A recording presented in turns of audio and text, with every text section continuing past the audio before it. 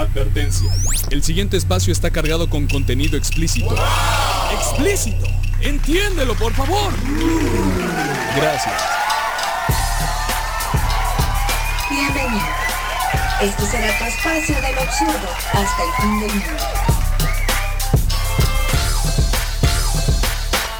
Aquí todo vuelve a tener sentido, porque está pensado para ti. Cine, anime, serie, manga, rock. Pero mucho rock. Y una que otra cumbia. Y algo que nunca debes olvidar. Lo que a ti te gusta. Hola, Robbie. Yo soy el profesor. ¡Nos hizo por accidente en su laboratorio! Ay, te puedo decir. No se preocupe, profesor. Yo también fui un accidente.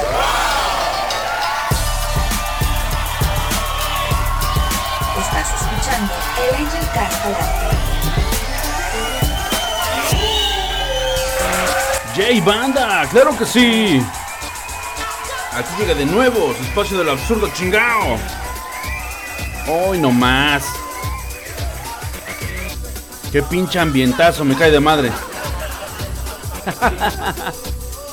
Ay, güey, bienvenidos sean, banda, chingada madre. Bienvenidos sean todos. Bienvenidos sean todos del ala 7 del 1 al 100, de este a oeste y de norte. De norte a sur, banda, claro que sí. Están escuchando, por desgracia, el Angel Cast Live. Bienvenidos sean. Bienvenidos sean, gracias. Gracias. Este que les habla es su viejo amigo Angel, Mapache Angel, lanchero de corazón, ya lo saben, es diseñador por vocación, claro que sí. Grabando para todos ustedes desde algún punto perdido en la geografía de Wakanda, Quintana Roo, México, banda, claro que sí, aquí estamos. De nueva cuenta, cumpliendo pues con el trato que tenemos, ¿no? De estar palurdeando, de estar acá intenciando machín, semana con semana, ya lo saben, esto es el Angel Cast Live, de verdad, muchísimas gracias por estar por acá. Y quiero agradecerle enormemente a mis amigos los Patreons que nunca se rajan y están aquí siempre presentes para asegurarse de que pues, podamos romper la piñata, como chingados no, con las aportaciones mensuales que nos hacen. Recuerden que ustedes también pueden convertirse en dueños de un pedacito de este espacio del absurdo desde $1 al mes, apoyándome en Patreon, ahí en patreon.com/Angel Studio, patreon.com/Angel Studio, y aquí estará siempre un pedazo de ñoñez para que puedan avivar su semana, híjole, pero chingón, ¿no? Con recomendaciones palurdas, alguna que otra crítica y pues una que otra estrella porno por ahí perdida, ¿no? De verdad, muchísimas gracias, banda. Y vámonos rápidamente, aquí tengo la relación de los Patreons. Saludos y muchísimas gracias a Antonio Landín, a Antonio Lira, gracias a Big Paquet, a Carlos Enrique Estrada, claro que sí, también muchísimas gracias. Muchísimas gracias a Eric López, alias Basilic Novalik, al FRK Studio, a Glandrick, a Hack, a Januzgue, a Giovanni Villalobos, a Julio C. González, a Néstor Jesús Chánchez, a Oscar Urbina, mi hermano Oscar Urbina, mecenas del podcasting mexicano. Neta, un chingo de gracias por apoyar, no nada más este cabrón, sino varios espacios de lo absurdo que hemos recorrido por aquí en ADN Network. Neta, muchísimas gracias, mi hermano. También muchísimas gracias a la Pozolería Vega, a Ridus JC y a mi carnal Yami Ramir. Un chingo de gracias, un aplauso a todos ellos que hacen posible que este fenómeno del podcasting pues nunca se acabe, ¿verdad? Neta, un chingo de gracias, banda.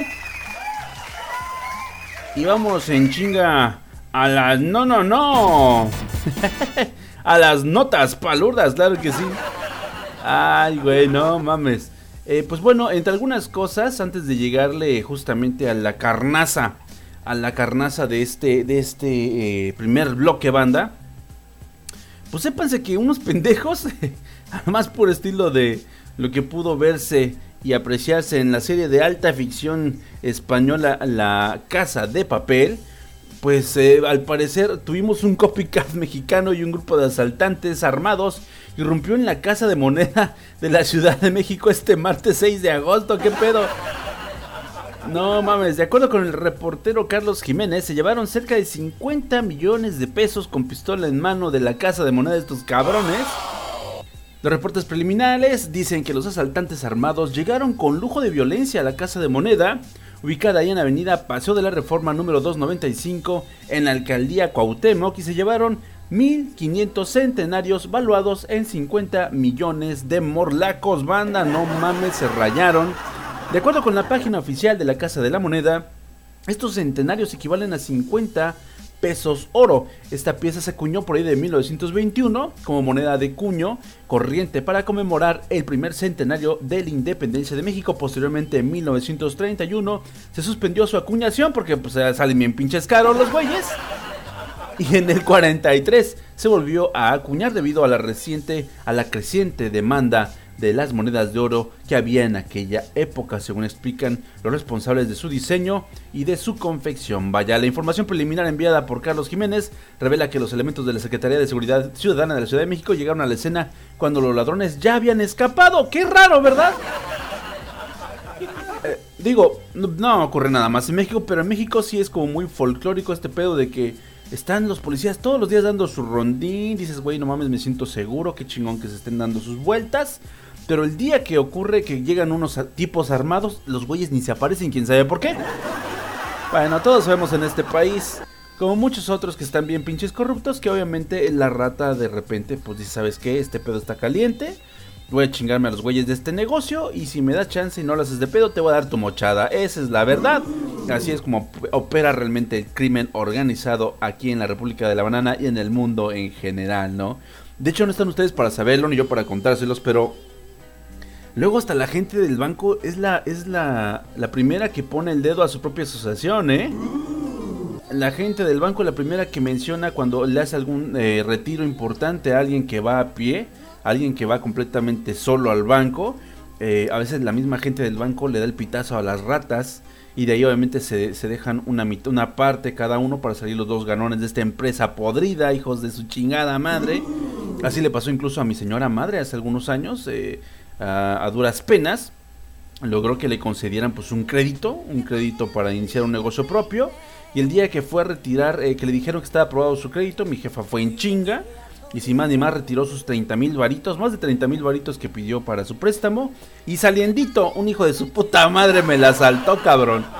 No había manera de que supieran que ella trajera esa cantidad de dinero. Mi mamá siempre trata de no llamar la atención, es ostentosa, no trae ni coche, no trae absolutamente nada. También gran error de ella, se fue solita a esta pinche caja de ahorro, una de esas pinches cajas de ahorro que supuestamente le echan la mano a la mujer mexicana, a la mujer de familia mexicana. Y un hijo de su puta madre pues me la asaltó ahí saliendo, no le hizo nada, sabía perfectamente dónde tenía el dinero, lo traía en su bolsa y únicamente se llevó la bolsa. Así que nada más la violentó para arrebatársela y se acabó el pedo. ¿Cómo diablos sabía la rata que mi jefa traía 30,000 pesos en esa bolsita que la arrancó? Exactamente. Esos hijos de la chingada de la caja de ahorro le dijeron a la ratiza, banda. Así se confeccionan, así se caldea el pedo de la corrupción y la violencia, la inseguridad y la pinche impunidad en este país. Que no nos quede duda de eso. Pero sí, desde aquí que chinguen su madre las autoridades que están coludidas. ¿Qué puta les pasa? Y pues bueno, justamente eso fue lo que ocurrió en la Casa de Moneda. Digo, esto es únicamente a manera de guasa. La nota tiene este encabezado de que tiene algo que ver con la Casa de Papel, porque pues, es un modus operandi que relata un asalto en una casa de moneda, de los lugares que deberían estar mejor asegurados, pero que curiosamente ese día pues no estuvo tan pinche asegurado ni tan seguro, y estos güeyes pudieron entrar y salir con 50 millonzotes de nuestro dinero, banda. Así el pedo. Qué poca madre, me va a dar un pinche coraje. Vamos a la que sigue. Y en otras pinches notas ñoñísimas, pues justamente Aaron Eas revela más detalles acerca de la canónica cuarta temporada de Avatar, The Last Airbender. Y es que pues bueno, como ustedes sabrán, en realidad estos creativos de la serie de Avatar, de la serie chingona, nada que ver con la pinche película de los gatos gigantes, no mamen.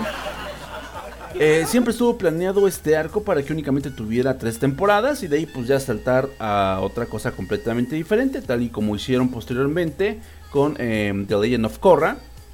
Que pues híjole, qué pedo con esa pinche serie, ¿no? Pero bueno, en fin, ahorita justamente se está barajeando la posibilidad de que regrese la cuarta temporada, aunque Mike y Brian, estos creativos detrás de lo que es la creación de Avatar, de Last Airbender, tuvieron a bien terminar muy bien los 3 arcos para contar una sola historia perfectamente completada. De todos modos, había en planes decir, bueno, si ya logramos llegar a la tercera, ¿qué tal una cuarta, no?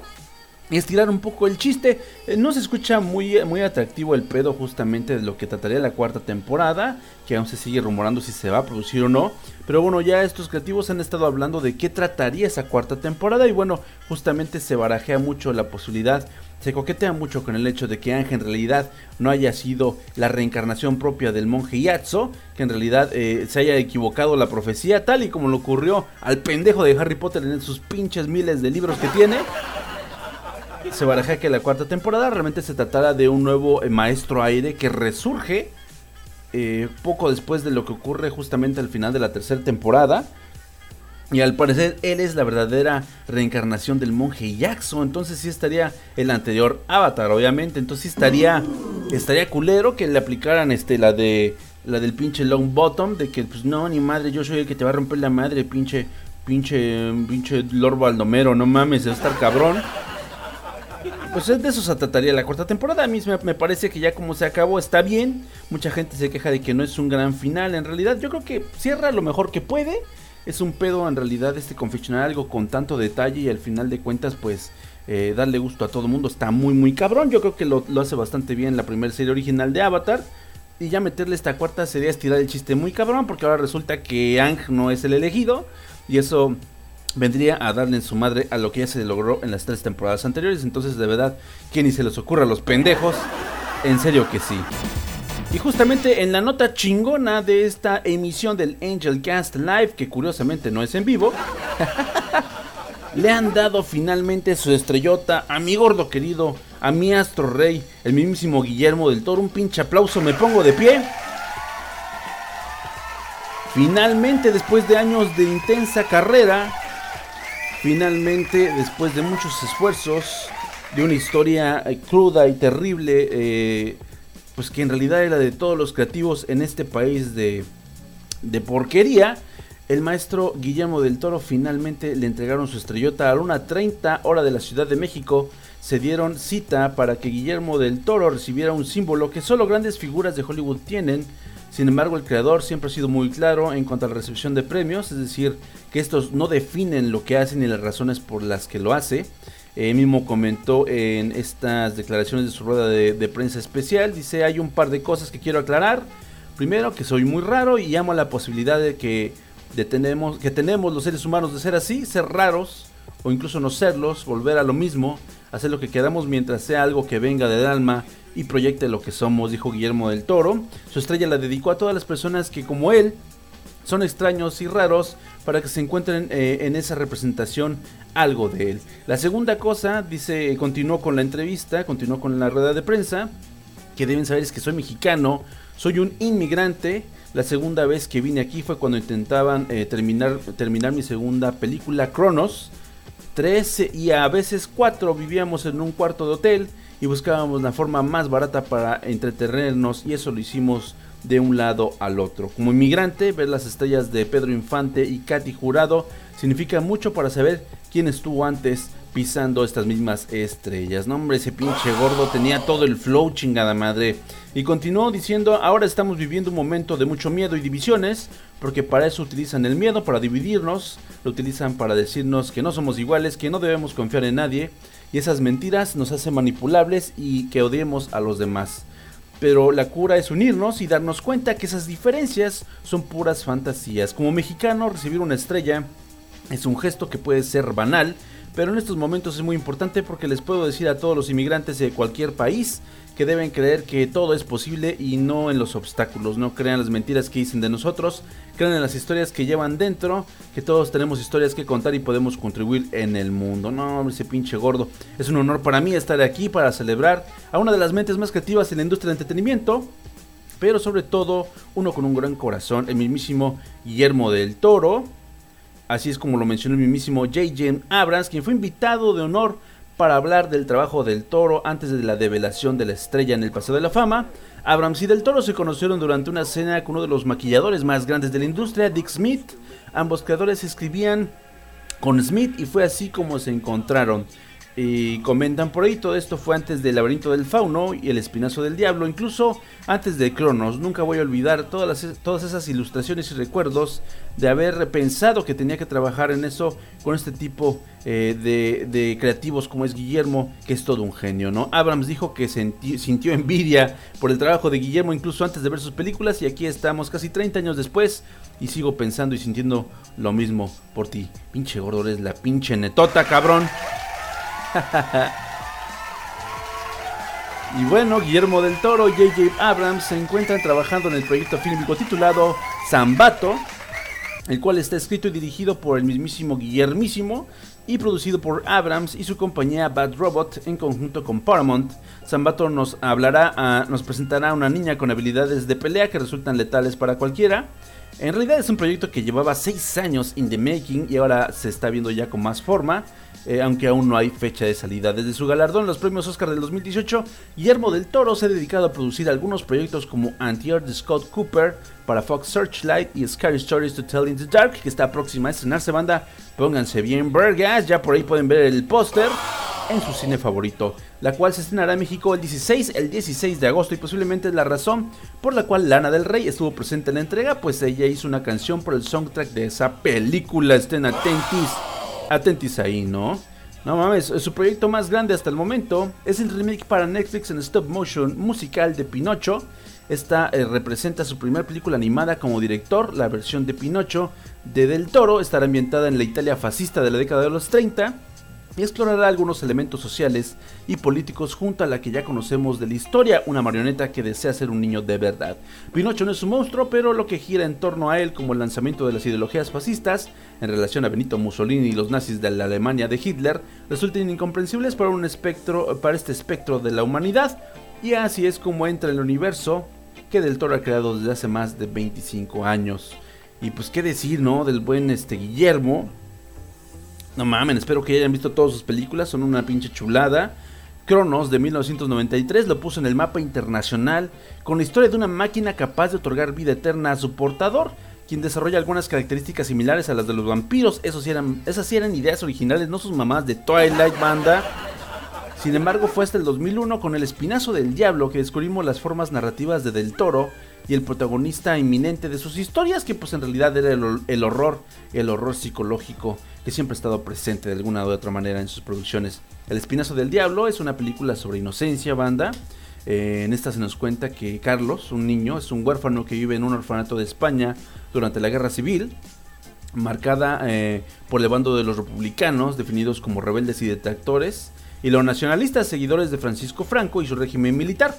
La presencia de un niño fantasma en este orfanato deja entrever los horrores no de una guerra, sino de la necesidad del hombre por destruirse a sí mismo a través del daño hacia los demás. Entonces está muy chido, es una gran crítica a lo que es la guerra y jamás se ve pues algo así súper bélico, súper culero, ¿no? Entonces está bastante chingona todo lo que es la metáfora visual que se maneja en El Espinazo.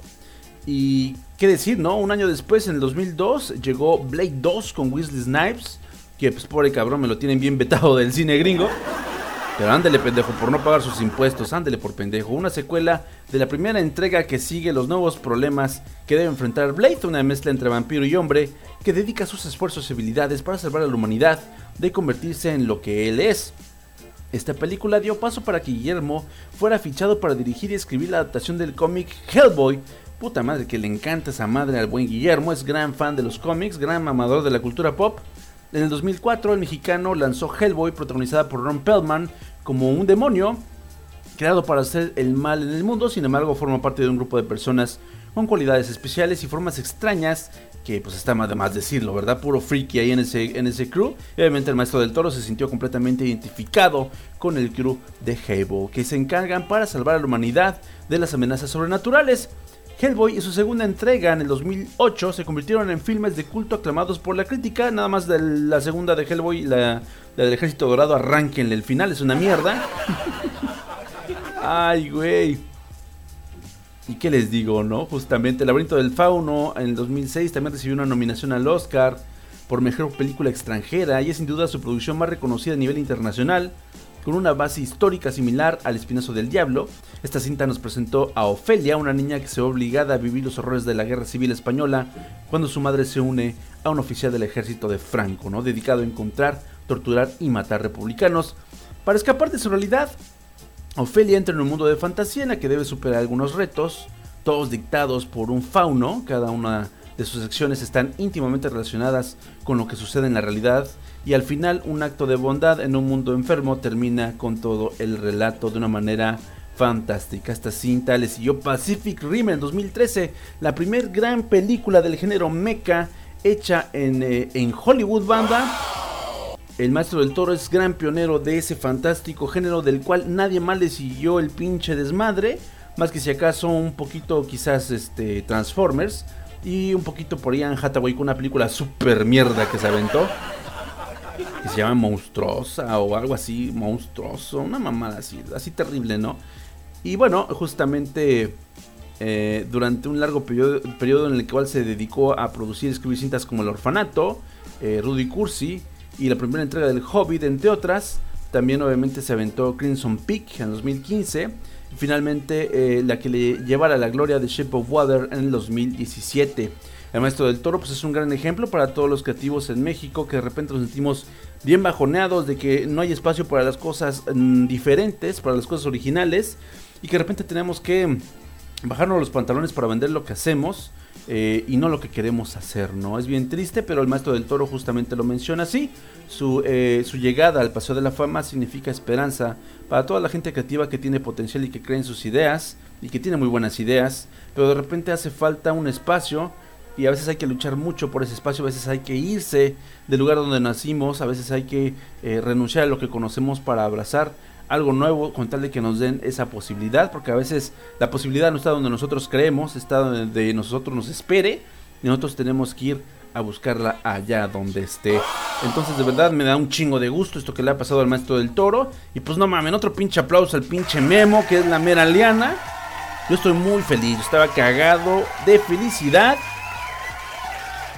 El video de su develación es bastante emotivo, más en estos momentos que la Unión Americana pasa por toda la comunidad latina, toda la comunidad de habla hispana de la Unión Americana está pasando por un terrible trago amargo con las tragedias que ocurrieron hace unos cuantos días. La verdad, este reconocimiento es algo genial, es algo fantástico, ¿no? Es un alito de aire fresco, porque sí, Yuya también tiene su estrella en el Paseo de la Fama, pero mira, Yuya nos vale madre a todos los geeks. Nos vale madre a todo el pinche mundo ñoño, ¿no? De Hueso Colorado.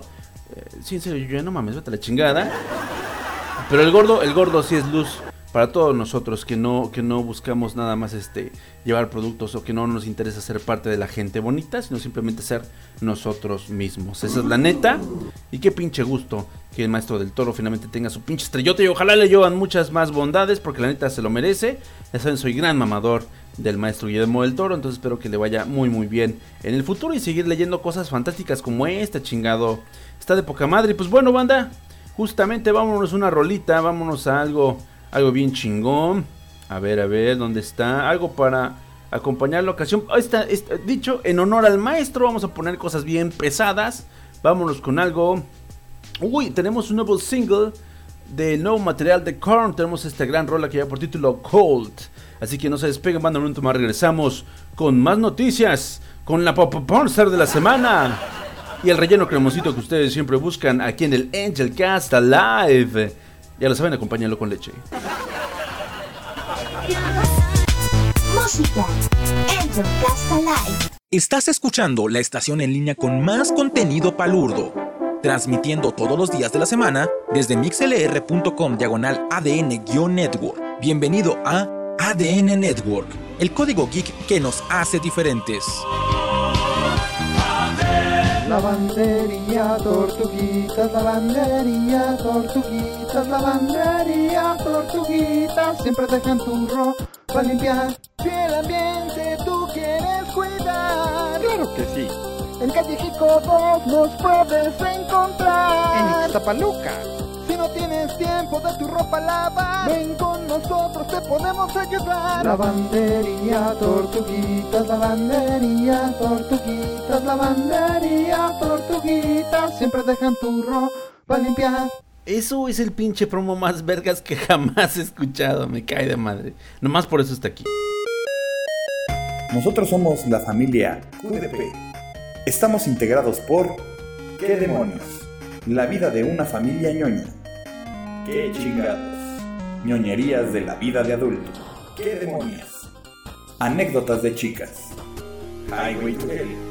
Otro roadcast más. Y Aullido. Rock y metal. Todo en el mismo lugar.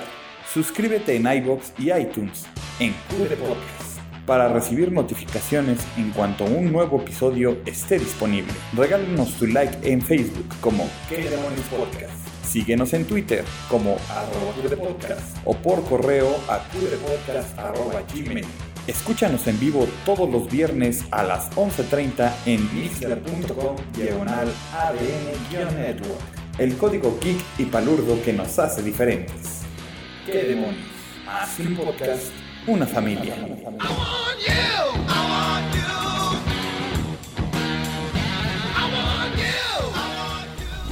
Ay, lo siento, regresamos. Estás escuchando el Angel Cast Live.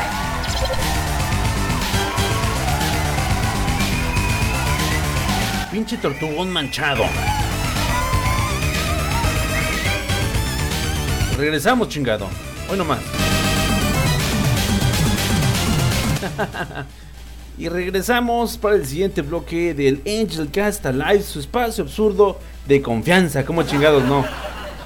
Compartimos puras mamadas con ustedes, pero la idea es que se la pasen chingón, que tengan por ahí algo para curiosear, que tengan por ahí algo para comentar en su palurdo acontecer, ya sea en la oficina, ya sea allí en su casita con sus parientes, en la escuela donde usted se hace bien pendejo, porque a mí no me engañan. Aquí tiene harto de donde arrancar para poder ser el alma de la fiesta. Bueno, el alma ñoña de la fiesta, que bueno, ustedes me entendieron, ¿no? Y justamente quiero estrenar una sección que fue sugerida por mi carnalito Edgar Mayorá, chingao, que ustedes lo recordarán por hacer unas armaduras de poca madre, hacer unas armaduras de cosplay de poca madre. Entonces pues, la ha estado rompiendo muy gacho en algunas convenciones de la Unión Americana. Y justo me dijo, ¿qué onda, Miguel? ¿Cómo ves esta pinche propuesta de sección, cabrón? A ver si la gente quiere participar semana a semana, porque va a ser un desmadre ponernos al corriente todos con todo. Entonces ojalá que se animen a ser partícipes de esta bonita jalada, de este bonito experimento que se hace llamar el meme de la semana. ¡Claro que sí! Puras mamadas, ¿cómo no? ¡Ella, huevo! Y bueno, el meme de la semana, ¿cómo chingados no, carajo? Y justamente en esta ocasión, pues mi carnal Edgar Mayoral es quien nos hace llegar este meme de la semana, que ustedes ya lo habrán visto por ahí circular en redes sociales, claro que sí. Y es que desde el canal de YouTube de Pascu y Rodri, que pinches alias tan ya saben, ¿no? Pascu y Rodri, es Pascual y Rodrigo, así con huevos. Justamente ellos hacen el Destripando la Historia. Y hace unos días, justamente el 24 de julio, sacaron un video que pues hasta ahorita sigue permeando en los memes de las redes sociales, acerca del Destripando la Historia, hablando del origen cosmogónico de Zeus, cabrón. Entonces está bastante chingón, está bastante interesante la idea. Y la pinche canción es la mamada. O sea, nomás escuchen esta hermosa tomadura de pelo. ¡Hoy no más, cabrón!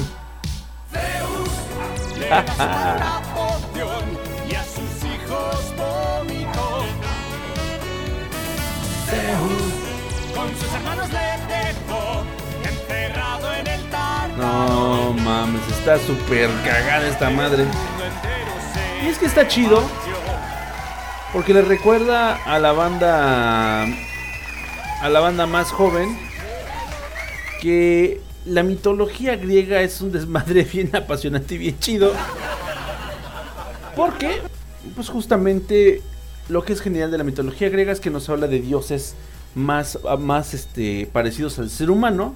dioses que de verdad sí pareciera que nos hicieron a su imagen y semejanza, porque tienen absolutamente todos los defectos que pudiéramos nosotros heredarles, ¿no? Eso es algo bien chingón, que en otras religiones, guiño guiño, se quieren hacer bien pendejos, ¿verdad? Entonces está muy chingona esta interpretación de lo que es el origen cosmogónico de Zeus según la mitología griega. Y pues obviamente la memisa ronda alrededor de la promiscuidad tan cabroncísima que tenía Zeus, ¿no? Para quienes no lo sepan, pues justamente a pesar de todas las labores heroicas que hizo ya una vez que se salió con la suya y que repartió a sus hermanos todos los reinos del planeta, al final de cuentas lo que empezó a hacer fue a tener un chingo de hijos, ¿no? Que es lo que todos haríamos sinceramente. Y tuviéramos todas las posibilidades del universo de crear a cuanto hijo pudiéramos, yo creo que tendríamos un chingo cabrón, ¿no? Y bueno, aquí en México nos vale madre, aunque seamos pobres de todos modos nos podemos a tener hijos, entonces aquí sí nos la pean los dioses griegos. Y justamente los memes giran en torno a esto, de que cualquier animal que tú puedas ver, cualquier persona que pudiera tener los ojos amarillos en alguna película de ficción, en alguna serie de ficción, si de repente ves a un animalito con los ojos amarillos cerca de tu casa, lo más posible es que en realidad sea Zeus haciéndose pendejo para ver a quién se coge. Y los memes han estado de huevísimos. La rola está muy chida, de hecho el canal de Pascu y Rodri en lo que giran es en torno a la hechura de las parodias de las canciones. Hay algunas que son completamente originales. Y pues justamente las letras lo que intentan es hacer un gran chiste de varios tópicos del momento. Y de repente cuando meten cosas como con antecedentes, también está muy chingón porque hacen una recapitulación con un ritmazo acerca de los aspectos más importantes de algún personaje, de algún suceso. Y bueno, en este caso le tocó a los dioses nórdicos, al papá de todos ellos, al mismísimo Thor, al mismísimo Odín, perdón, el buen Zeus. Porque son muy parecidos, banda, por si no lo sabían, son extrañamente idénticos. De hecho, justamente en el Spawn número 100 se retrata a Zeus como si fuera Odín. Y aunque uno pudiera haber creído que los cabrones se equivocaron de mitología, pues no, al contrario. Justamente como los relatan, como los describen en los textos originales, en realidad parecieran ser el mismo dios, así barbón, con un traje de guerra muy nórdico. Porque bueno, al final de cuentas de lo que se trataba era de reflejar, de describir a las personalidades de las máximas autoridades divinas para los griegos. Y es muy interesante que no difieran tanto de las de otras culturas, de una de ellas la más inmediatamente opuesta, que es justamente los vikingos. Está bastante chingón ese pedo. Entonces chéquenselo así, búsquense el canal de Pascu y Rodri, hay unos videos que les pueden parecer bien chingones, como el caso de Zeus, que también ha sido la mamada, porque muchos fans de la animación japonesa han encontrado pues que se vuelan, que calcan algunas escenas de los animes del momento, ¿no? Entre algunos de ellos hay muchas escenas de yoyos, pequeños cortos que los fans han identificado inmediatamente. Hay pequeñas escenas calcadas de Boku no Hero Academia también. Y bueno, el chiste es que ustedes identifiquen de dónde están volándose las escenas. Obviamente también hay de Hércules de Disney, también hay varias. No, está de poca madre, la verdad. Si ustedes pueden, chequenlo. Y si les gusta el canal, pues suscríbanse. Actualmente cuentan con 1.1 millones de suscriptores, lo cual me extraña bastante porque yo creo que está más chido que lo que muchos youtubers hacen, ¿no? Además tienen talento, cantan súper chido. Entonces yo creo que vale mucho la pena que se desvivan una nochecita checando las bondades de Pascu y Rodri. Que pinches mote tan... Bueno, ok, así está el asunto, banda. Y ni tardos ni precisos, vámonos en chinga a lo que es el relleno cremosito del Angel Cast Live. Esto que es la Pornstar de la semana, claro que sí. Yeah.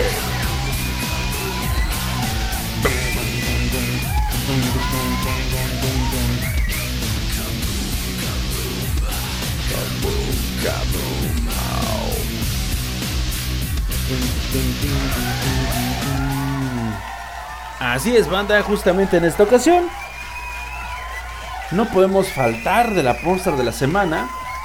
Y es que para este encuentro semanal que tenemos aquí en este espacio del absurdo, les quiero presentar una linda y hermosa flaquita, ya que por ahí estuvimos sacando algunas Pornstars chiquititas, algunas muy jóvenes.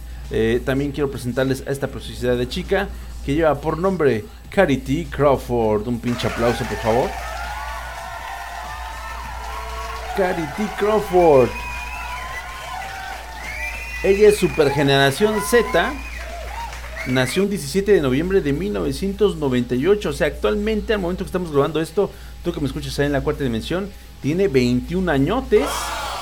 Va a cumplir 21 añotes. Entonces, no manches, está que ni manda de hacer para Miguelito, ¿no? Ella nació y creció en el estado de Carolina del Norte.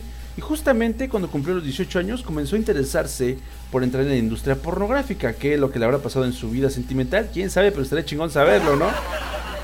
Fue descubierta por la agencia de modelaje 101 Modeling, con la que grabó sus primeros castings y debutó como actriz pornográfica hasta el 2017 a los 19 años. Porque bueno, también por ahí le pidieron que puliera algunos aspectos de su físico, algunos aspectos de su imagen, para que pudiera venderse pues más cara. Vamos a ser bien sencillos y directos, para que se pudiera vender mucho mejor. Le pidieron que hiciera gimnasio y que pues también le metiera pues, unos varos a su cabello y un varo a su cuerpecito. Claro que sí. Aún así sigue siendo una belleza bastante natural, completamente natural. Y después de eso, pues bueno, fue contratada por productoras como Black, de los cuales hay unos videos de poca madre, de decirlo, en los cuales se come riendo lo que ustedes y yo nos comeríamos llorando. También estuvo trabajando para la productora de Jules Jordan, para Evil Angel, para Monfos. Bueno, ustedes menciónenlo hasta ahorita. Sin embargo, se la ha llevado bien tranquila. Ha rodado más de 70 películas como actriz y le ha entrado absolutamente a todo. Incluso, bueno, La Última Frontera para ella, en un principio, pues era el sexo interracial, ¿no? No que tuviera problemas con la gente de color, sino que se le hacía muy extremo el tamaño de los falos de nuestros amigos, la gente de color serio. Y pues no la puedo culpar, ella es muy delgadita. Justamente la escena que tiene con Blackhead, no hombre, se pone poca madre, le dan. Pero acá hasta le hizo falta topper. Entonces yo creo que se las recomiendo un chingo, ¿no? Es de las estrellas porno más altas que han desfilado por este podcast, por este show. Justamente mide cerca de 1.78, pesa 54 kilogramos y sigue a la baja la pinche loca. Está muy obsesionada con su belleza. Algo debe haber pasado por ahí, porque si de repente se llega a ver un poco incluso anoréxica, lo cual no está chido en la industria ni tanto del modelaje, mucho menos en la industria del porno, porque al final de cuentas sus atributos son naturales, y cualquier desgaste en su alimentación, pues todo eso se va a ir a la mierda bien cabrón. En las últimas entrevistas que he checado de ella en Pornhub se ve muy demacrada. Entonces yo creo que sigue muy obsesionada con seguir bajando de peso. Esos 54 kilos en realidad no es nada. Está cerca de 24 kilos debajo del que debería ser su promedio. Eso está cabrón. Esperemos que no le pase nada, pero pues por mientras va a estar ahí justamente repartiendo macanazos, ¿no? En lo que es el palo encebado. Se la recomiendo un chingo, sobre todo porque a pesar de que es muy delgada, tiene unas formas fantásticas, unas formas bastante, híjole, que los pueden dejar bien obsesionados. Porque además hace ejercicio, pero su genética le ha permitido mantener cierta grasita en su lugar. Y no, hombre, cabrón, es un deleite verle frente a la cámara. En un principio también quería estudiar leyes, quería estudiar también pedagogía, le interesaba mucho convertirse en maestra. Sin embargo, algo ocurrió, tenemos una especie de hueco muy importante en la vida de la hermosa Charity Crawford, porque pues simplemente al cumplir 18 años de edad, y si te quieres convertir en estrella porno, pues todo lo demás se te trunca de inmediato, ¿no? Entonces pues bueno, su plan de vida ha sido llevársela muy leve. Para el tiempo que lleva justamente rodando, pues lleva muy poquitas películas, lo que me hace creer que en realidad por ahí se está picando alguien de mucha pinche lana, ¿verdad? Y no tiene la necesidad de estar haciendo desfiguros. Y es que en 2 años para 70 películas es porque sí le han cuidado un chingo. También había rumores de que se enfermaba mucho. Seguramente debe ser por su control de peso tan obsesivo. Esperemos que no le pase nada. Está chingón que quieran ser delgadas, muchachas. Sin embargo, pues no hay pedo tampoco. O sea, tampoco se tiene que obsesionar con eso, porque sobre todo cuando va su salud de por medio, mejor gruesecitas y simpaticonas que esas flaquitas que de repente te encajan las caderas cuando... Bueno, ya saben, ¿no? Qué mal pedo. Pues justamente nuestra estrella porno de esta noche, la hermosa, la fantástica Charity Crawford. Un aplauso para despedirla. Y entre otras noticias, banda, entre otras notas candentes, justamente se han hecho algunos estudios desde hace algunos años acerca de lo que es la nueva generación, la generación del porno. Hay un caso, hay un estudio acerca de que el Tinder ha abierto muchas mucho las puertas para que los seres humanos podamos relacionarnos de una manera muy diferente, sin contexto, sin explicaciones, sin un precedente, lo cual es bastante peligroso. Pero de repente la gente que es bonita le vale madre y quiere vivir la vida pues lo más intensamente que se pueda, y pues no importa qué chingados estén metiendo, ¿no? Justamente este estudio tiene como testimonio a la hermosa Gianna Dior. Gianna pues era una chica de lo más común y corriente, hasta que de repente se le antojó entrar a Tinder para ver si ligaba algo chido. A pesar de su belleza, ella estaba completamente solita en el mundo, y fue hasta que se convirtió en estrella porno que empezó a lucir en el radar de todos nosotros. La verdad que sí. Y es muy cagado porque esta hermosa actriz, que actualmente gana 750 libras por hora, banda, comenzó su desmadre en Tinder, así es como lo escuchan. Justamente esta hermosa mujer lo que buscaba en un momento, según comenta en el canal 4 de la Unión del Reino Unido, ellos generaron un documental llamado Generation Porn, en el cual se explora todas las manifestaciones modernas de la sexualidad, para tener sobre todo acceso fácil y gratuito pues a lo que les interesa, que es el bonito coito. Claro que sí. Es así como justamente en el Reino Unido se ha sacado a flote que cerca del 62% de las jovencitas y los jóvenes entre 18 y 25 años ven pornografía mes con mes en sitios ya muy conocidos por todos nosotros, y justamente una fracción todavía sin determinar de esa juventud está saltando a las cámaras para hacer porno. Justamente Gianna Dior fue reclutada después de haber sido matcheada en la aplicación de Tinder, y es que en un principio pues ella la bajó, no tuvo mucha suerte, no hubo mucha gente que le gustara, y de repente muchas chicas comenzaron a hacer match con ella, haciendo pues que ella había puesto en su perfil que era una mujer de amplio criterio y que no tenía pedos con entablar una relación bisexual. Sin embargo, no se hubiera esperado que también recibiera un montón de propuestas de chicas muy bonitas, y una de ellas le comentó que lo que quería era pasar un buen rato con ella y además invitarle a hablar de un nuevo negocio que cambiaría su vida para siempre. Ya se podrán saber qué negocio es ese, ¿verdad? El pinche camote. Iban a ser importadoras de camote para todo el mundo, ¿no? Grandes embajadoras del camote en el mundo. Y pues bueno, Gianna acudió a la cita, se reunieron en Miami, capital del porno gringo. Y ahí se encontró que estas chicas que le habían hecho match pues en realidad eran actrices porno, muy jóvenes y muy bellas todas ellas. Así fue como le invitaron a hacer primero pues un video en solitario, y poco a poco escalar el asunto. Después hizo sexo lésbico y finalmente se convirtió en una estrella porno, hombre-mujer, chico-chica, más popular de su momento. Entonces está muy cabrón. De repente ella no pensó que justamente encontrarse un negocio, una manera de vivir más cómodo, más chingón. Ella en su momento pues tenía 2 trabajos, era asistente de un oculista, y también era mesera en un bar de sushi. Aunque ambos trabajos le daban para vivir muy bien, pues en realidad se sentía un poco estancada, no conocía gente nueva o gente que fuera de su agrado, y de alguna manera quería darle un giro a su vida. Lo dio bastante pronto. Si me hacen esa pregunta, yo creo que se pasó de chorizo y lo empezó a hacer bastante rápido. Sin embargo, pues algo que comenzó como una especie de travesura para poder dar un paso a nuevas experiencias en su vida, la convirtió justamente en estrella del porno. Al poco tiempo se enteraron sus padres de que pues ella ya se estaba dedicando intensamente y fervientemente al deporte del palo encebado, y pues a la fecha le retiraron el habla por completo. Está culero, pues bueno, no puede quejarse de que no podía esperarse otra reacción de sus padres. No todos los padres quieren que sus hijas sean estrellas del porno, no se hagan pendejas.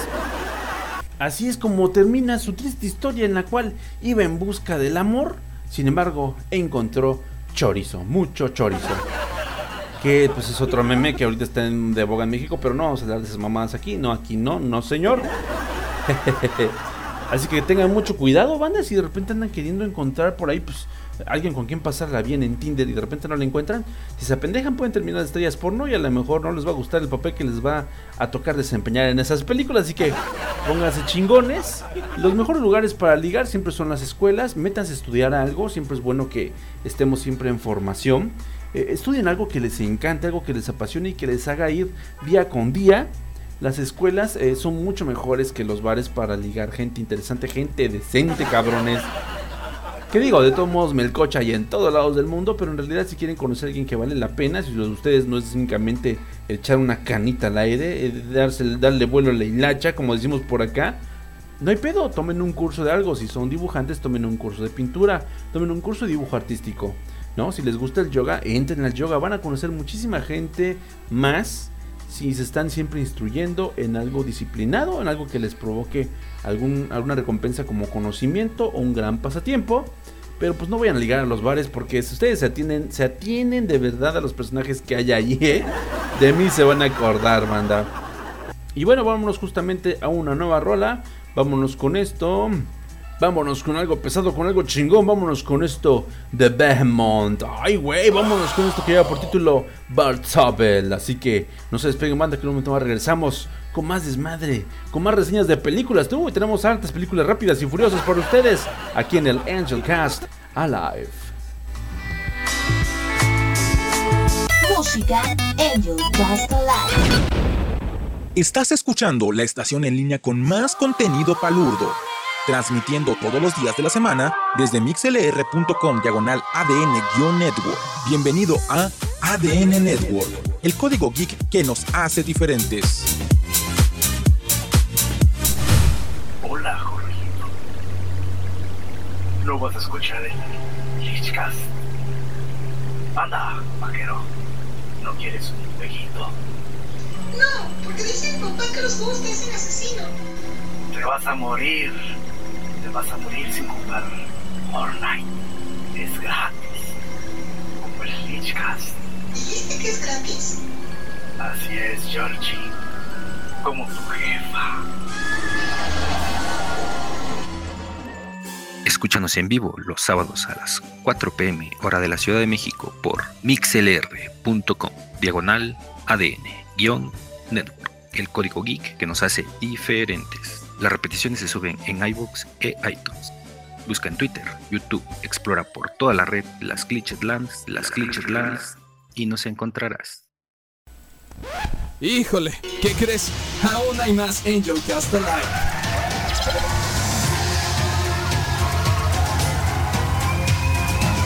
¡A huevo! Regreso mortal.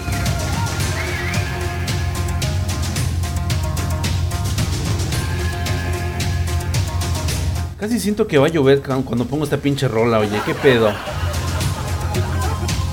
No mames, verguísima la rola de Mortal Kombat, banda. Y continuamos, claro que sí, en esta tercera parte del Angel Cast Alive. Gracias por seguirme escuchando. Recuerden que esta tomada de pelo está disponible en todas las plataformas habidas y por haber. Está en YouTube, en iTunes, en iVoox y en Spotify. Prácticamente en cualquier plataforma, ¿no? Si ustedes lo buscan se lo van a encontrar. Ahí donde me encuentren, dejen comentario, hagan su recomendación. Recomiéndenos con propios y extraños, con sus amigos y sus enemigos, para llegar cada vez más a la comunidad que lo necesita. Y desde luego anímense, apóyenme, anímense a apoyarme en Patreon. Ahí está, miren, qué bonito. Anímense a apoyarme en Patreon. Esto es en Angelcast, en Patreon, estoy de la chingada. Ya la cerveza es en patreon.com/Angel Studio. Patreon.com/Angel Studio. Desde $1 al mes pueden ser partícipes de la edición especial de este podcast, que incluye material en HD, claro que sí, material didáctico de la porta de la semana y una que otra cosa que se me pegue, ¿no? Por ejemplo, pues uno de los materiales didácticos de los que vamos a hablar esta noche. ¡Ay, güey! Y todo lo que se me ocurra ahí se lo van a poder encontrar. Desde luego también tienen pase para participar de las comisiones que sorteo cada 3 meses a todos los Patreons. Muchísimas gracias a todos por estarme apoyando desde hace tantísimo tiempo. Ya están en camino sus comisiones, neta, un chingo de gracias. Nada más estén muy atentos de su buzón de mensajes en Patreon. Neta, muchísimas gracias. Y pues aquí seguimos, aquí sigue la mata andando, como chingados no. Y bueno, vamos a comenzar con nuestra primer película de la semana. Espero que les guste un chingo, banda, claro que sí. Esto que se llama... ¿Conoces a Tomás? ¡Ay, güey! Un pinche aplauso.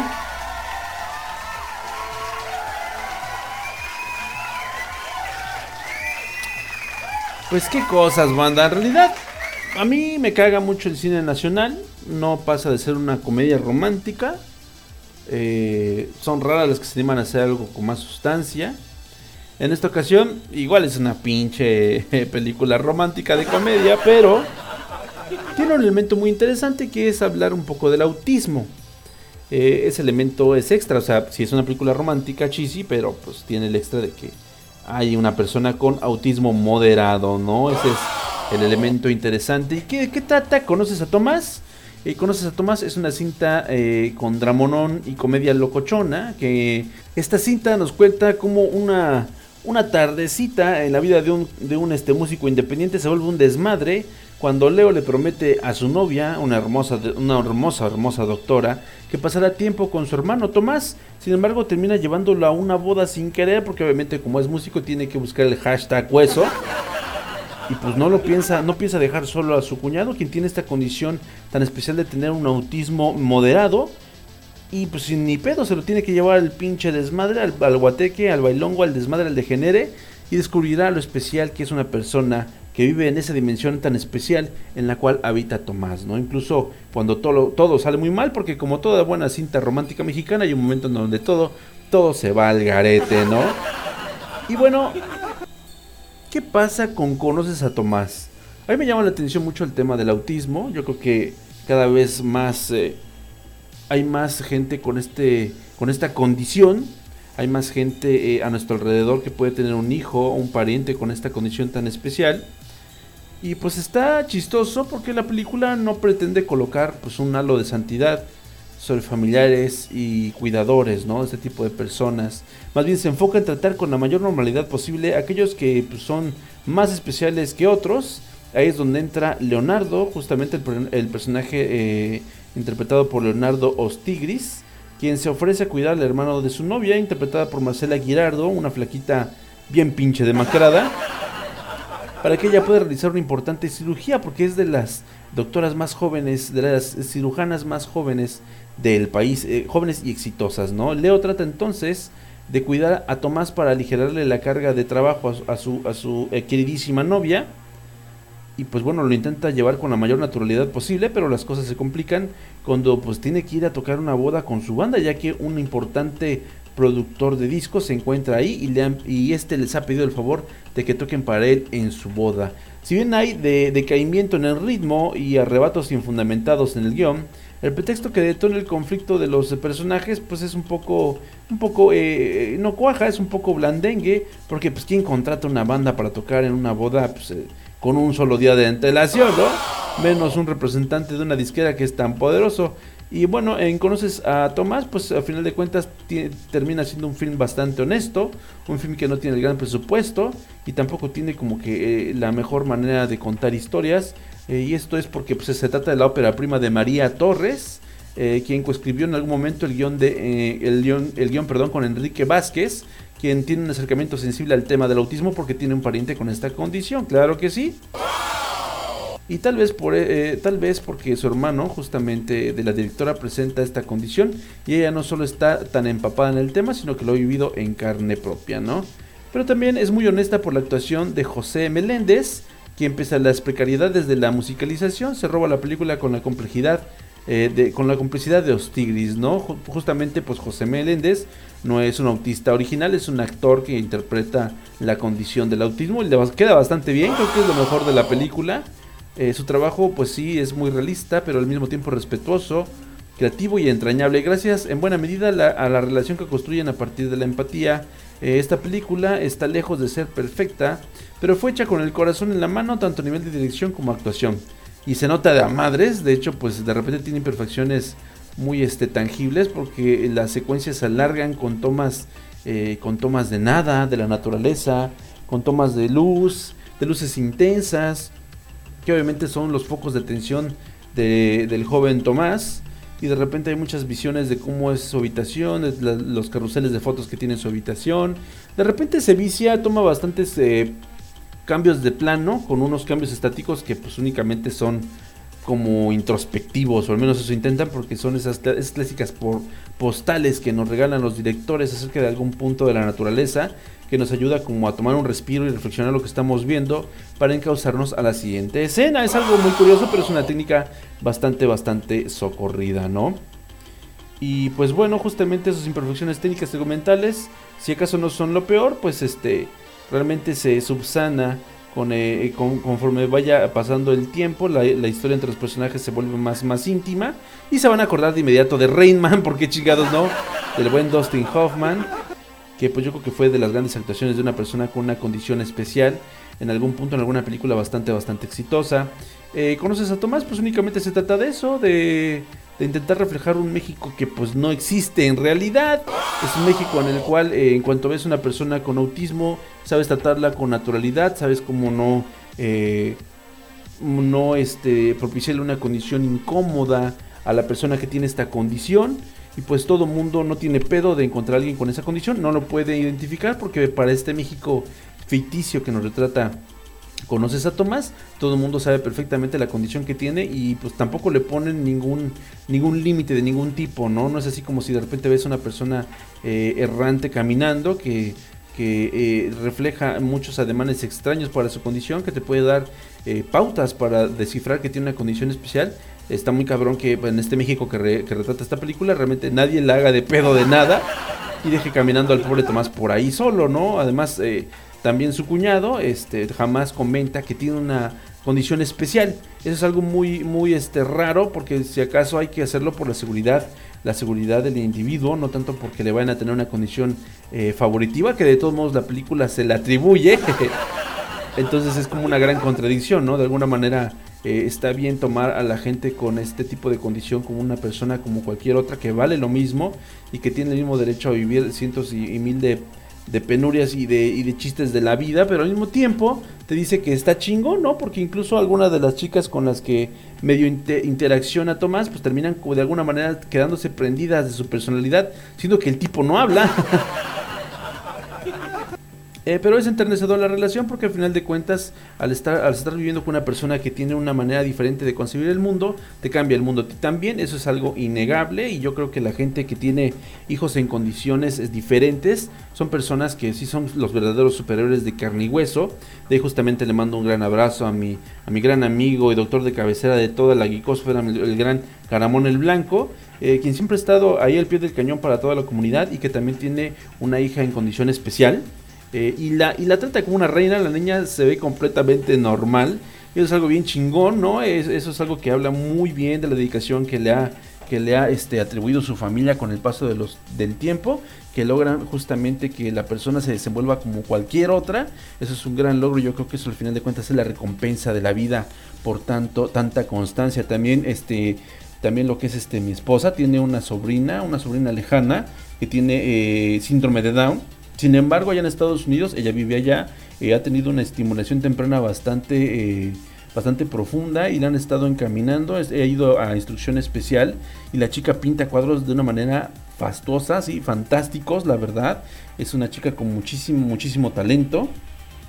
Y tú la ves y no, la verdad no refleja la condición en ningún momento, sabe perfectamente, tiene un desenvolvimiento muy diferente a, por ejemplo, esas pobres personas que de repente no les dan o no tienen manera a sus familiares de darles una atención especial para poderlo sacar adelante. De alguna manera creen que pues estas personas van a estar con ellos en santa paz y salud hasta pues que mueran todos juntos, yo quiero creer, ¿no? Y justamente en varios lugares donde he vivido antes, me ha tocado compartir piso con familias que tienen por ahí una personita resguardada en el ala más oscura de su casa, y esta persona tiene retraso mental, ¿no? Y la dejan ahí a su suerte, en un cuarto oscuro, no la sacan a la calle siquiera, no saben que ya hay apoyos por este tipo de gente, que no necesita, que no es humano, que se queden guardados en la calle únicamente porque no saben qué hacer con ellos. Y esta familia también, todos juntos, se enferman de lo mismo, de la apatía por una condición especial, que por lo mismo de ser especial requiere cuidados especiales, no aislamiento especial, no mamen. Entonces, de verdad, si por ahí de repente ustedes viven cerca, tienen algún vecinito en esta condición y ven que sus familiares no hacen lo propio para poder sacarlo adelante, echen ustedes la mano, intervengan ahí de buena fe, porque de verdad que estas personas pueden realizar su vida como cualquiera de nosotros, pero necesitan un empujoncito. Quizás es la única diferencia, que necesitan un empujoncito extra para que puedan desarrollarse como cualquiera de nosotros y conseguir el éxito en la vida, ¿no? Es lo chido de Conoces a Tomás, que al final de cuentas, aunque es un mundo, es un México bien bien pro, bien empático, educado en cuanto a la condición especial, pues al menos te deja justamente ese mensaje de que pues vale la pena ver a las personas con alguna condición especial como tus iguales, porque al final de cuentas siguen siendo seres humanos, tienen defectos y virtudes, y a veces sus virtudes son muchísimo más grandes que cualquier defecto, incluso físico, que pudiera manifestar, ¿no? Entonces la verdad por ese lado se me hizo bastante chida. Es algo rara de repente en su storytelling, porque como les digo, se pierde de repente en estas postales en las cuales nos quieren llevar a conocer la existencia como la ve Tomás, como Tomás lo percibe. Nos intentan invitar a percibir las cosas que para él son importantes de la vida, que no tienen nada que ver con las cosas que a nosotros nos parecen relevantes de la misma. Y es ahí donde pues te puede invitar justamente a esta reflexión que les comento, a pensar que en realidad la gente, en realidad los discapacitados, que es un término horrible, pues somos nosotros por no estar educados para involucrar a estas personas a la sociedad, ¿no? Que no sabemos cómo manejarnos con ellas, o simplemente no sabemos ni siquiera saludarlos o sonreírles, ¿no? Porque no sabemos qué son. Esa es realmente la discapacidad de nosotros, los que estamos completos, los que estamos perfectamente bien. Y pues bueno, está chingona por ese lado. Conoces a Tomás. Yo le voy a dar 3 estrellas de 5, claro que sí. Creo que es de las películas mexicanas que más me ha gustado por la propuesta. Porque bueno, creo que la anterior fue Mis Reyes contra Godines. Y no vamos a hablar de esa mierda. No vamos a hablar de esa mierda aquí. Y pues bueno, banda, vámonos en chinga a la siguiente película, porque si no nos va a alcanzar el show. La siguiente película pues es una chulada para toda la banda Petrolhead. Bueno, toda la banda que es fanática de Fast and Furious, porque es Hobbs and Shaw, Dos puños contra Río. ¿Cómo chingados no?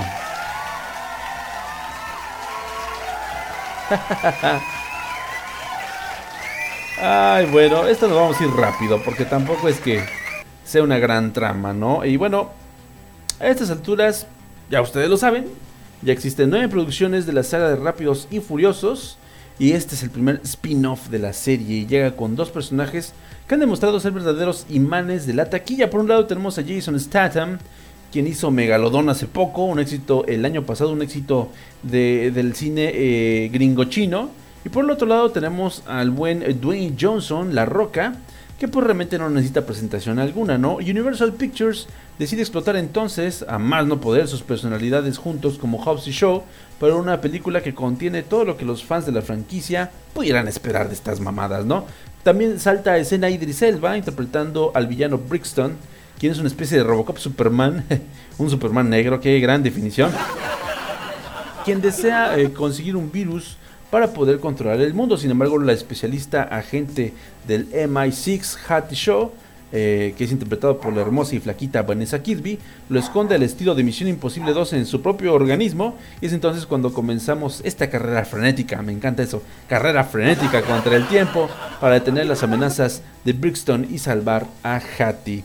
Y bueno, el escritor de la cinta, quien ha sido el responsable de toda la saga a partir de Rápidos y Furiosos Reto Tokio, ha dicho que quería que Rápidos y Furiosos Hobbs and Shaw se sintiera como una película del subgénero Body Cop, es decir, algo como al estilo de aquel cine de los 80s, con parejas disparejas que no pueden trabajar juntas más de 48 horas, ¿no? Como por ejemplo ocurriera ahí con Eddie Murphy y Nick Nolte, en Arma Mortal con Mel Gibson y Danny Glover, o Tango y Cash con Sylvester Stallone y Kurt Russell. Ya estoy viejo, me lleva la chingada. En estas el principal atractivo era ver la química, antiquímica de los protagonistas, y pues estas películas siempre te ofrecen una química que es tremendamente natural, porque en realidad pues todos nos odiamos entre todos en el día a día, y de repente nos toca siempre trabajar con quien más nos cae en la meditita punta, y es justamente lo que ocurre en este spin-off de Fast and Furious. Lejos está ese primer encuentro entre Hobbs y Shaw en Rápidos y Furiosos 7, de dejar de ser único, y es que el personaje de Statham cuando arroja a su rival de un cuarto piso, lo manda al hospital, pues dices, no mames, es algo como bien ridículo, porque en ese momento la franquicia como que empezó a despegar muy culero del piso. Ya había despegado muy cabrón, pero yo creo que hasta Reto Tokio y la cosa iba bastante terrenal, y ahora estas dos montañas de músculos y testosterona dan un giro tremendo a la franquicia, y realmente pues se desprenden de la receta, porque pues no hay rap, no hay tanto rap, no hay tantas chicas, no hay tantos coches, eso es bien importante. Y pues sí, se convierte precisamente en una body cop movie como la que más. Y es la mayor virtud que pueden encontrar en esta película, pues aunque sus secuencias de acción están perfectamente coordinadas, sus explosiones son meticulosas y sus peleas estén coreografiadas a la perfección, Es una película de verano como muchas otras. Lo mejor de Hobbs y Shaw es la química que tienen estos dos personajes y cómo van entregándose uno al otro mediante una serie de bromas, ¿no? Groserías y albures que en español están muy cagados. Y también lo mejor de la película puede que sean las secuencias que carecen de toda acción, ¿no? Porque de alguna manera los actores interpretan una improvisación muy interesante, muy natural, donde dicen un montón de estupideces en escenas bastante largas. De repente te puede recordar un poco eso a Tarantino. De repente te puede recordar a Bad Boys incluso, con el juego del buen policía y el mal policía. Eso está muy cagado y les queda bastante bien. Y para hacer improvisaciones, la verdad, les da bastante carácter orgánico a los personajes, ¿no? Les sobra si acaso 30 minutos, porque hay un momento que dices, esta madre ya se alargó un chingo, y nos encontramos en el terreno de la película genérica de acción, y dices, demonios, maldita sea, también que iba esta madre, pero bueno, está bien que lo extiendan, ni pedo, así ocurre siempre. Se rompen un chingo de leyes de la física, se rompen un chingo de leyes de la lógica también, pero yo creo que, a diferencia de las demás películas de Fast and Furious, que de alguna manera intentaban retratar fielmente lo que era el ambiente de las carreras clandestinas, explotar el género heist movie hasta las nubes, yo creo que esta sí de plano ya dice, ¿sabes qué? Esta madre ya va más allá. Estamos a nada de encontrarnos con los Vengadores aquí a la vuelta de la esquina, entonces esto es una gran mamada, prepárate para divertirte. Eso lo grita el tráiler, el póster, todo a lo que da. Entonces no hay como una excusa de decir, esta pinche película resultó ser más estúpida de lo que creía, porque hermano, siempre ha sido bien estúpida. Entonces pues se las recomiendo bastante, es bastante divertida. Si son fanáticos de Misión Imposible, van a encontrar justamente un Misión Imposible, pero con dos güeyes bien mamados y bien rudotes. Entonces es garantía de diversión absoluta, muchachos, ya lo saben. Ahí tienen, conoces a Tomás y Hobbs Show Fast and Furious. Yo le voy a dar a Hobbs Show 3 de 5 estrellotas también. Vale mucho la pena. Si lo que quieres es dejarte ir, tomar una buena cerveza en el cine, si lo que quieres es dejarte ir y pues de repente pasarla bien con tu chica, vale muchísimo la pena. Fast and Furious, Hobbs Show, porque al final de cuentas son puros putazos y corretizas. Entonces por ese lado yo creo que cumple bastante bien. Bueno, hasta a mi papá le gustaría un chingo. Esa es la neta. Y vámonos en chinga a rolita. Vámonos con algo bien chingón. Vámonos con algo de principios de los 2000, con esto que lleva por título Drop the Bombshell de Power Man 5000. Puta madre, de principios del 2000. Ya pasó el pinche tiempo. Y en un momento más regresamos al cierre de esta nueva emisión con el ranteo intenso de The Boys. Así que no se despegue, y con un momento más regresamos aquí en la que buena, salvajemente grupera. Regresamos. Música en Broadcast Alive. ¿Qué onda, Hugo? ¿Qué onda, Alan? ¿Qué cuentas, güey? Nada. ¿Cómo ves que vamos a abrir un nuevo canal en MixLR para los inmamables? Y pues había pensado, pues, que si no te gustaría participar con más contenido. Un amigo siempre te demuestra su afecto abiertamente, te hace sentir bien y a gusto en su compañía. Jamás te propone hacer algo que te avergüence, algo que tengas que hacer a escondidas, que no lo puedas contar. Si lo hace, no es tu amigo. Pero, Alan, ¿que no los inmamables están en Overdrive Media? Sí, pero vamos a abrir nuestro canal y pues pensé en invitarte a ti y a otros podcasters, pues para llevar más contenido a más personas. Pero por vía de mientras, pues todo esto es un secreto. Mucho ojo, cuate. No dejes que te engañe. Si te pide que no lo cuentes, es porque es algo indebido que te causará daño. Pues estaré bien mamalón, güey, me apunto. Cuate, ¿qué lo ves que es el vasallo del capitalismo? Te quiere comprar con palabras lánguidas y sensuales.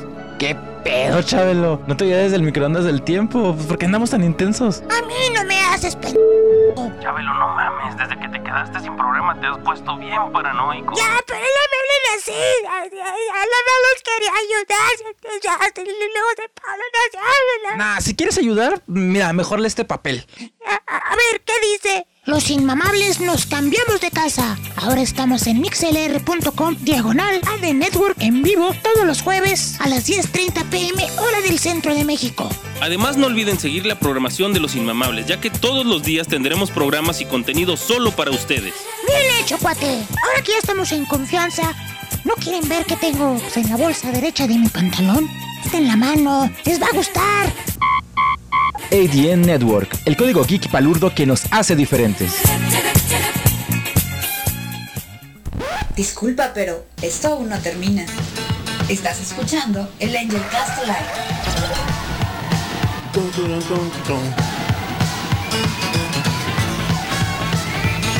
Pinche Carisaurio, saca los Micro Machines, cabrón. Saca mi caballero del Zodiaco para el concurso de dibujo, no seas culero.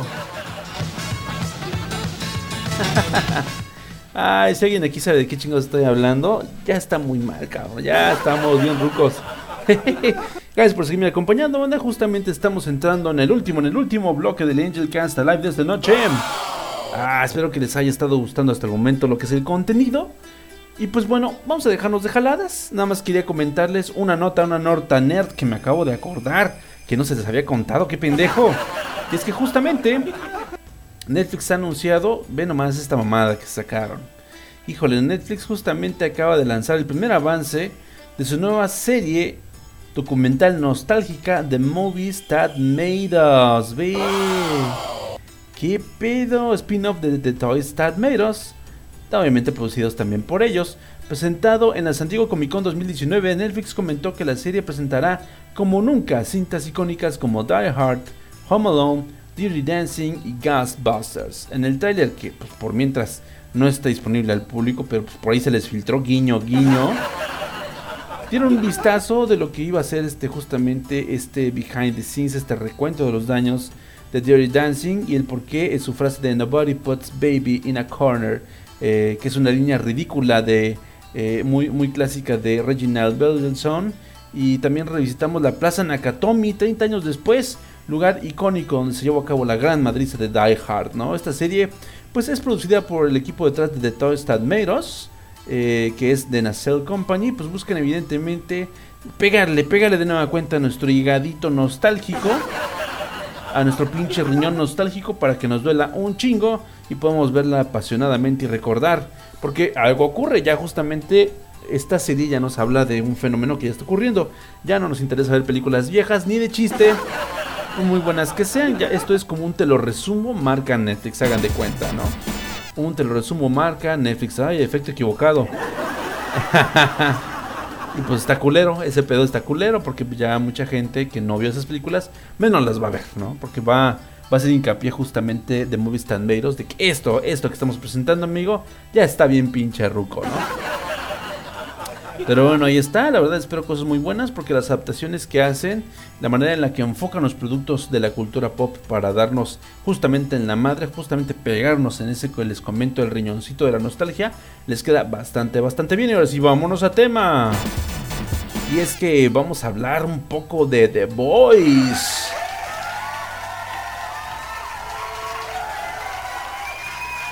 ¡Qué cabrón!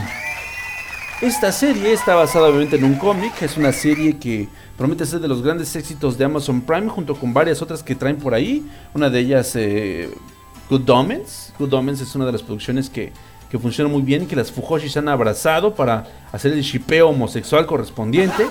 Luego hablamos de Good Omens un poquito nada más, porque también creo que no es material como para su servidor y amigo, pero le vamos a dar un pinche llegue, porque habla de demonios y eso me gustó un chingo. Y bueno, la serie de The Boys nos comenta qué pasaría si los superhéroes de las películas de Marvel, que sería el ejemplo más terrenal y más mundano, fueran reales, ¿no? Probablemente estarían supervisados de la misma manera que los siete de la corporación Vought. Sus índices de popularidad, sobre todo en la demográfica a la que se les puede vender más merchandising, son muy importantes. Se avisa a las cámaras de televisión cuando tienen alguna salida para impedir actos delictivos, y en sus apariciones públicas nunca se les ve sin el traje, porque justamente están portando la marca, la importante marca. Y por supuesto siempre ofrecen una imagen de buenos americanos, ¿no? Ciudadanos ejemplares que buscan constantemente el bien común, aunque en el fondo sean codiciosos, mezquinos y bien hijos de puta, psicópatas como cualquiera de sus pinches fans.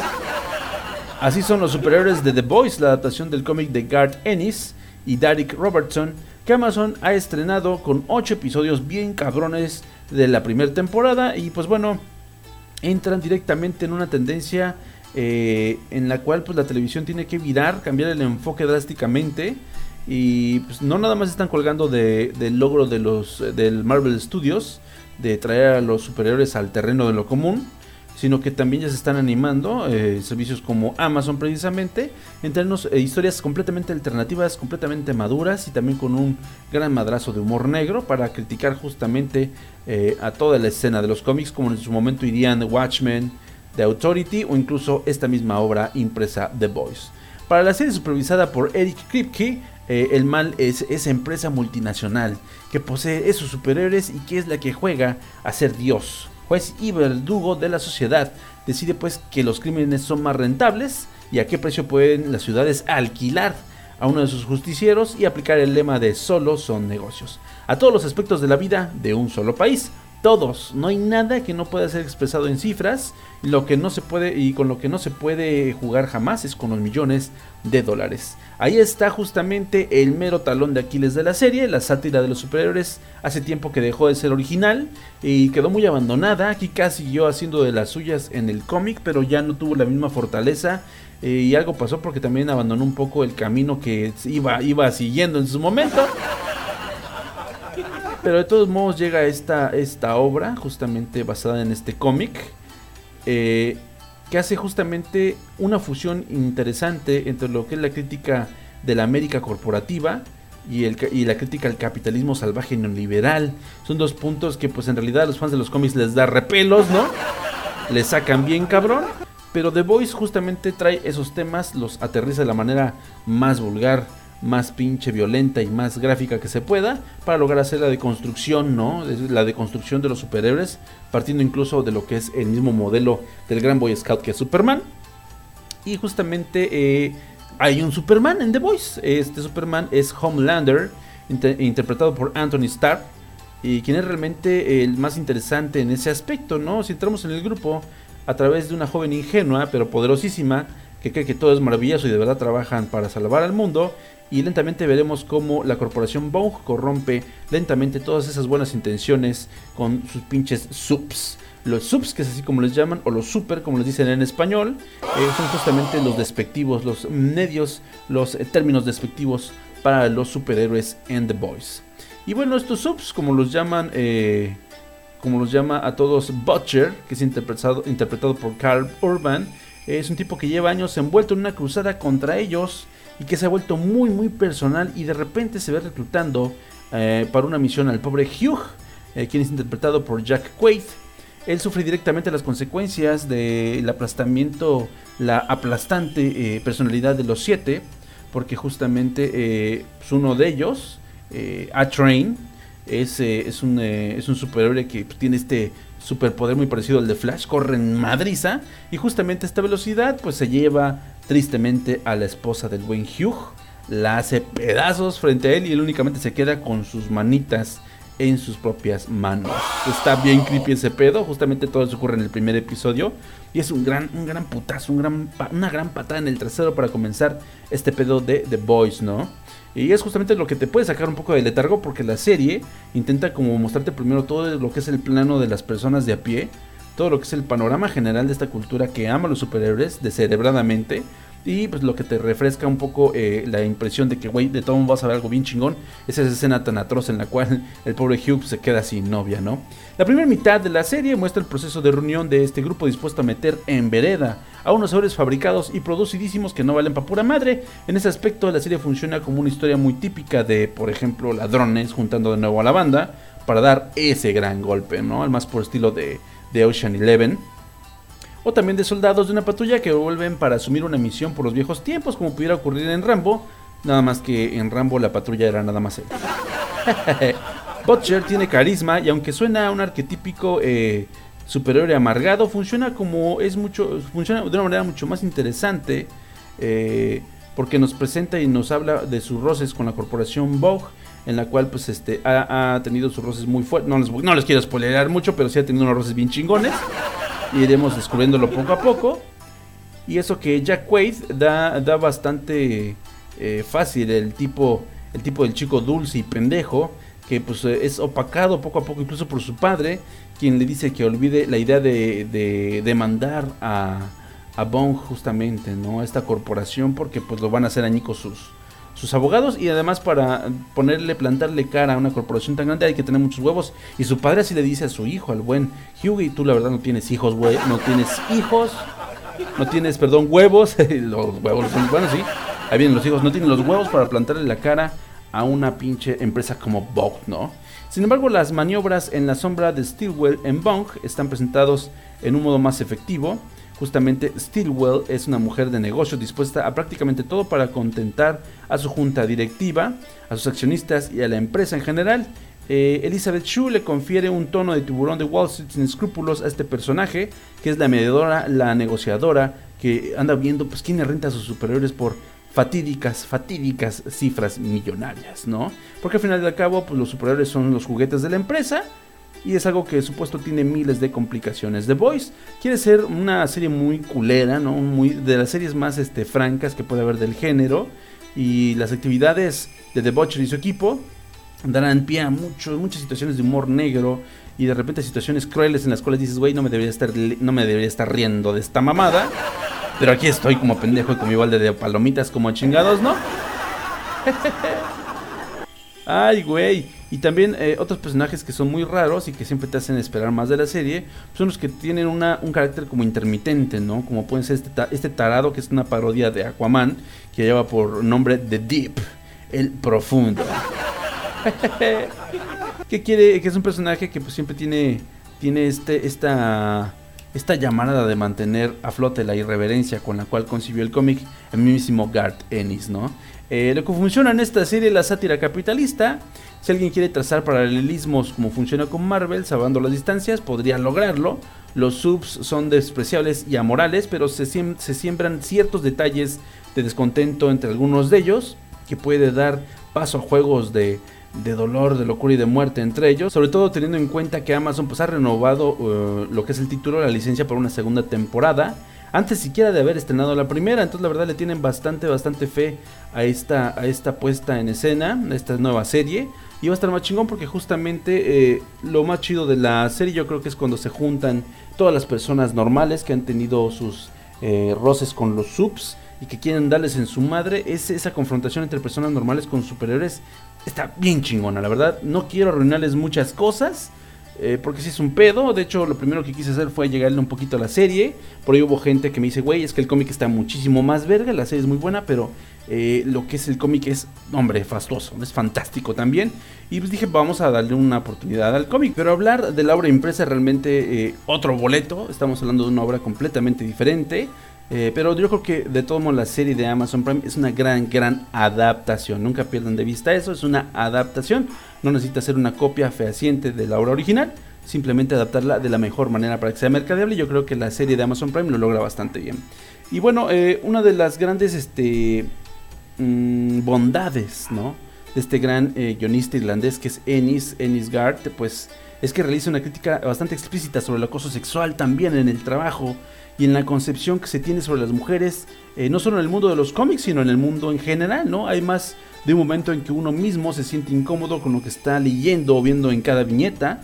Sin embargo, es necesario que se muestre este tipo de contenido, ¿no?, para que si el espectador sea consciente del verdadero mundo en el que vivimos. Y es que es un gran bajón de huevos, porque de repente estás viendo algo muy divertido, algo que promete un chingo de violencia y un chingo de situaciones fuera de lo común, y de repente te muestran algo pues con tanta crudeza y tanta bajeza y vileza como puede ser los hechos que confrontamos diario con los noticieros, ¿no? Está muy cabrón ese pedo. Por razones evidentes, pues el cómic fue cancelado en los Estados Unidos en su 6º número por la DC Wildstorm, a causa de que pues se pasaron de chorizo los creadores, ¿no? Justamente el buen Ennis estuvo a punto de valer madre hasta que Dynamite Entertainment permitió al artista seguir con toda la historia tal cual venía de The Boys, hasta que él creyera conveniente, sin censura, sin tabúes. Y bueno, justamente ya tiene muchos años que en Europa se distribuyó gracias a Norma Editorial. Ahorita justamente ya está llegando por Editorial Televisa a México, ya lo pueden encontrar, banda. Se lo recomiendo un chingo, ¿no? Por supuesto, Esta obra no la realiza él en solitario, también la realizó junto con Darick Robertson, que es el encargado de dibujar esta visión macabra y brutal que tiene Ennis del mundo de los superhéroes para poder explicar con sus propias palabras y en sus propios términos la depravación que puede estar guardando ese enorme mundo que ha tenido fascinada a la gente por muchas generaciones y que actualmente, bueno, nuestro mundo real ya lleva 10 años que nos tiene bien pendejos, ¿no? Y bueno, yo estoy seguro que no fue tarea fácil, ¿no? Para este gran Darick Robertson, pues darle forma a todo aquello que el guionista quería que se viera en cada cuadro. La verdad, ya que lo ves, se ve que fue un gran reto tanto moral como profesional, porque si hay cosas yo creo que serían muy incómodas, ¿no? Incluso tú como dibujante de repente estás metiéndole todo el detalle a la situación, todo el gran trazo, y de repente ya que ves el cuadro completo, no dudo que Robertson se haya preguntado una y otra vez, bueno, ¿y qué pedo? ¿Qué estoy haciendo trabajando con este imbécil, no? Es un pinche enfermo. Y aún así no aflojó ni un poquito, ¿no? Es una obra imprescindible para aquellos que sean fans, no nada más de Garth Ennis, sino también de todo lo que es el mundo de los superhéroes, y que también sienten como que le hace falta un poco de pimienta, ¿no? Lo que es el universo Marvel, el universo DC, porque simplemente no te han mostrado más que puras bondades de los superhéroes, y no se han enfocado mucho en revelarnos qué hay del otro lado de la luna. Yo creo que justamente lo que hace The Voice con ese tópico suelto es una maravilla, ¿no? Sinceramente. ¿Qué es lo que veremos en el cómic? Pues muchas parodias. Ningún arquetipo queda intacto, todos tienen tela de donde cortárseles, desde el millonario que quiere cogerse a su sidekick, hasta los super equipos que exigen sexo oral a las nuevas reclutas. Todos son enmierdados en esta serie, nadie se salva. Aparte de todo esto, Ennis crea personajes muy interesantes y una gran historia alrededor de todos y cada uno de ellos. Sí hay muchas parodias, pero es solo una parte de la gran cereza de este enorme pastel que es The Voice. Y si con todo eso pues aún no les dan ganas de salir corriendo a buscarlo, pues ya saben, ahorita pues sí está muy cabrón, está muy cabrón la situación para estar gastando tanto dinero en un cómic. Pero pues bueno, también lo pueden conseguir de manera digital, banda. Hay maneras de conseguírselo digital. La verdad se lo tienen que chingar, porque es una pinche chulada. Lo mejor parte son pues los buenos los boys, ¿no? The Boys or Boys. Y es que justamente estos héroes es bien interesante ver cómo es que se convierten en un peligro para la sociedad. Que ya lo hemos visto un poco con lo que fueron The Incredibles, ya lo habíamos visto en Kingdom Come, ya ha habido otras series y películas que lo han intentado hacer este acercamiento. Hasta los rusos con esa película horrible de superhéroes que nos trajeron también lo intentaron. Pero es bien chingón cómo es que lo asimila Ennis, ¿no? Acerca de que son como los dioses griegos. Ven como todo conecta, incluso lo del meme de Zeus, y no hombre, todo está bien al pedo.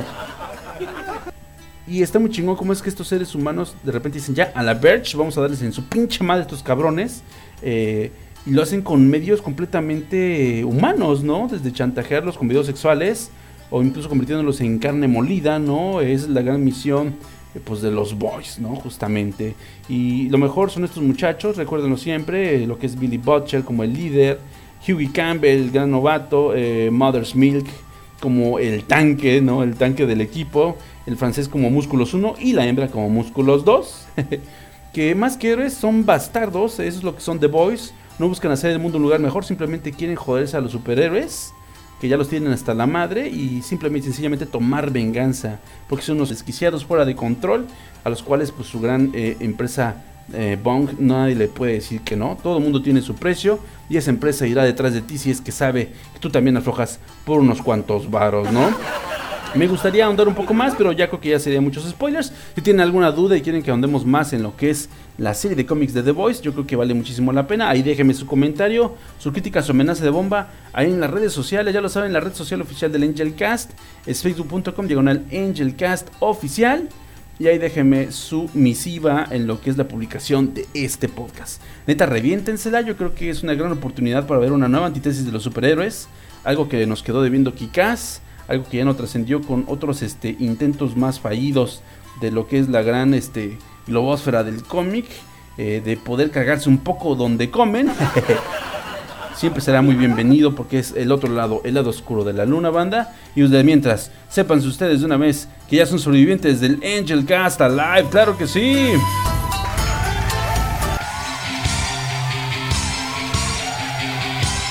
Lo hemos logrado.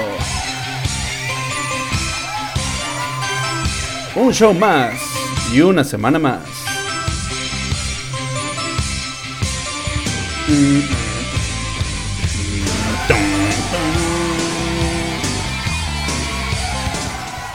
Muchísimas gracias por haberme acompañado, banda. Ha sido un placer cercano al paroxismo. De verdad que sí, yo soy su viejo amigo Angel, grabando para todos ustedes desde algún punto perdido de Wakanda, Quintana Roo, México. Muchísimas gracias por haberme acompañado. Gracias a los Patreons. Gracias a ti que escuchas esto desde la cuarta dimensión. Gracias a ti que lo recomiendas.